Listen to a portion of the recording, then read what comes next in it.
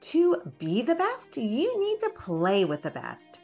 You might not have your own personal high-level circle of women yet, but you can hang with us on the Female Millionaire Show.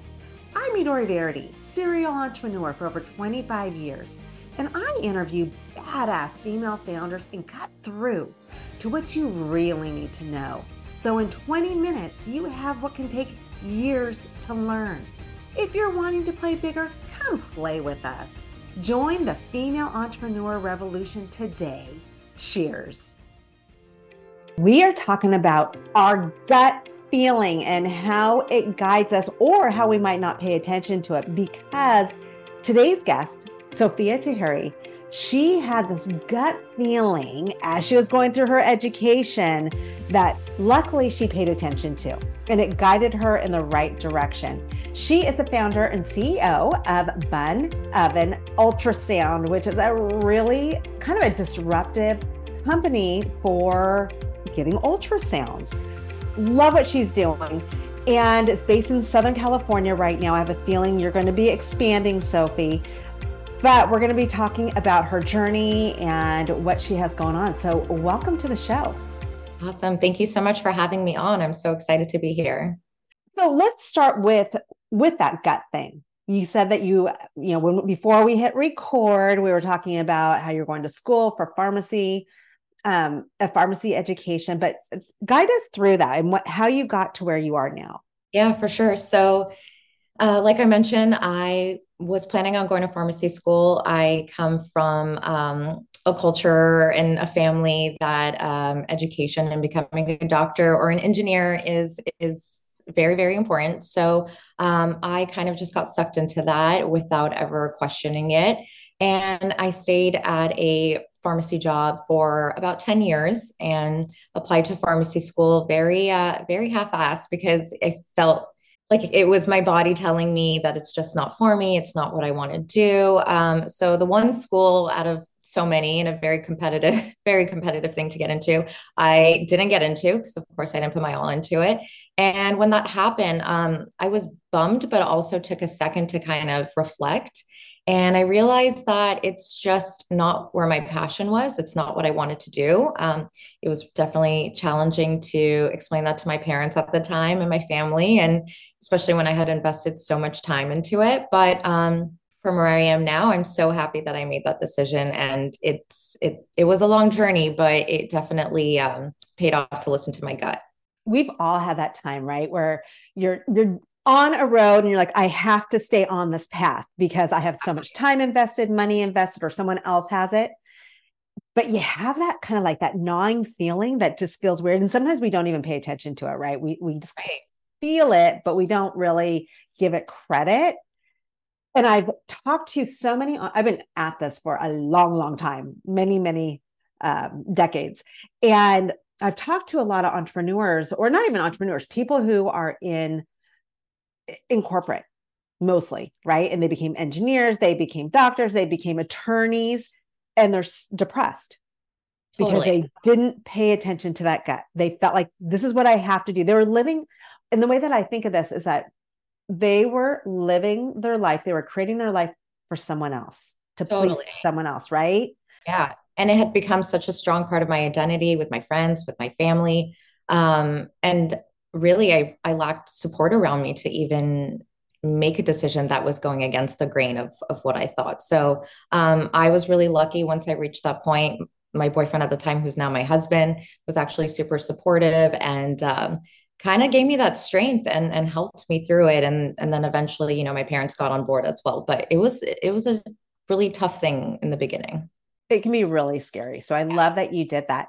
Okay. So you decided, no pharmacy school, but you haven't had a baby? Because originally when I was reading your story and looking at your website, I'm like, oh, she must have had a baby and she didn't like her experience, getting ultrasounds, but that's not the case. So talk to us about how you decided, you know what, I'm going to start a mobile ultrasound company. So you're right. No, I did not have any kids. I didn't experience it firsthand myself, but I saw it on the other end. So I ended up going to ultrasound school, and I was working for a pretty large imaging center in Los Angeles. And it kind of had factory vibes, when we've all been to the doctor where we feel rushed and we can't really get all of our questions asked. And expecting mothers were coming in, and it was really heartbreaking to see their dissatisfaction and they weren't able to get that experience that they imagined in their head, especially with the first pregnancy. Sometimes their partner couldn't be with them. It was a quick in and out. It was just to get those measurements of the baby, quick heartbeat. Okay, this, bye. And after seeing that repeatedly over and over, it was also at a stage where not only was I seeing it firsthand at work, but some of my very close friends were starting to get pregnant and starting their families. And I was hearing it from them as well. And they would call me and say, because I'm an ultrasound tech and I knew what kind of scans they were having, they'd call and say, hey, like this came back, but I'm not sure if it's normal. What's going on? I like had such a rushed experience. So all of those things kind of added up. And I started realizing that there was this need to provide a little bit of extra care. Of course, getting diagnostic things is so important, and that's what your OB is there for.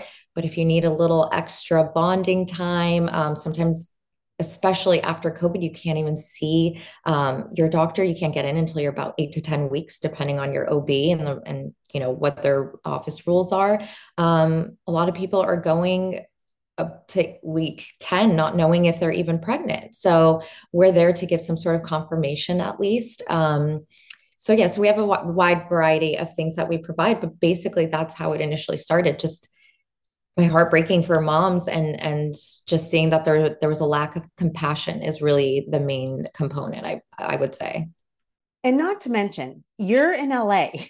Yeah. Driving, especially as a pregnant person, having to go through that traffic. And then if you have to go use the restroom or whatever, nightmare and stressful. So I love that you come to the home. But here's where I really realize you are a true entrepreneur, and that you don't just come and do an ultrasound, because that's, where our brains go, especially for those of us who've been pregnant. We're like, oh, cool. She can come to my home, do an ultrasound, make sure the baby's kicking, talk to me about it a little bit. But you do more than that. You have made it into an occasion for events and other things. So what did you start off with that concept already knowing you were going to do that? Did it evolve? How did you come up with that other part of your business? Yeah, that's a really good question. And that's a huge part of my business actually is I call it the pivot point. So originally, yeah, of course, I wanted moms to have some extra time with their baby. And like you mentioned, being in LA, the traffic is crazy. Some women have a lot of nausea. So that was always on my mind. But also before that, I knew I wanted to have my own business, whether it was going to be in pharmacy or in ultrasound. And before I started experiencing mom's discomforts, I wanted to have events. So I thought maybe for baby showers, it would be something kind of cute and where friends and family can see the baby and just kind of take it from there. So initially, that was actually the point of the business, was to make it more of an event situation. And I started in late 2019. And as we all know, 2020 hit. And here I am with a very hefty machine that costs a lot of money. And I paid for it all myself, saved up for it. And I don't have any investors or anything like that. So it was really hard to get to that point. And I was kind of inching my way in and starting to start the business, and boom, COVID hit. So as you know, all events, not only are all events being canceled, but even just having someone in your home, having someone get close to you, having any human contact almost for a while was felt impossible. And of course, I'm starting this business that is physically impossible to do remotely, where it felt like the whole world was working remotely. So that's how it kind of pivoted. So at that point, again, I started getting some calls very, very early on in my business of moms saying, yeah, we can't get into our OB.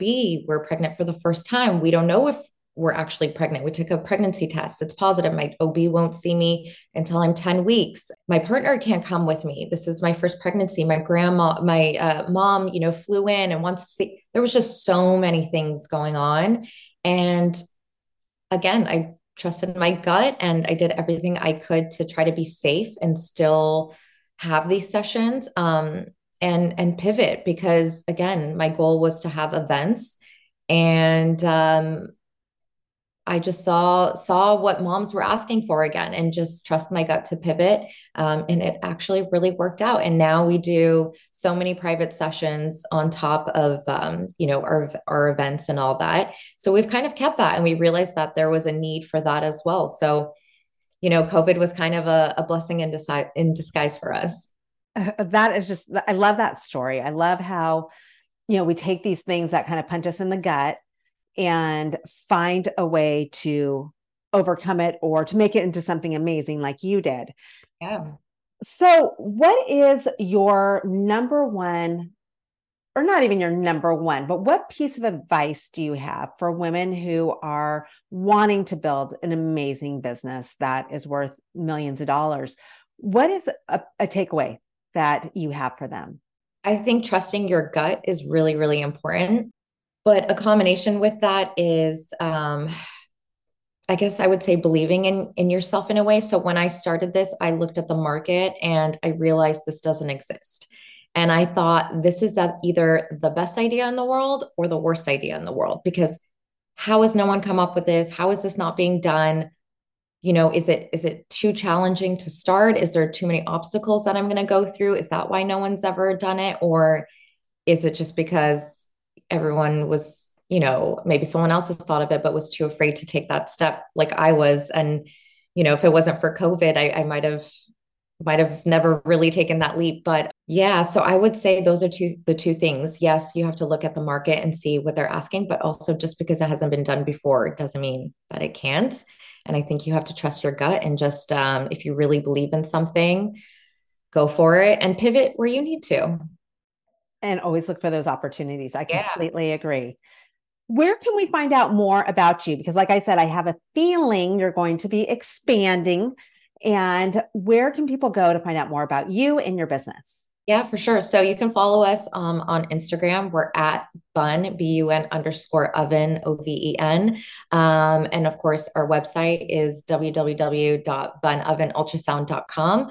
Those are the best ways to kind of reach out to us and let us know how we can help.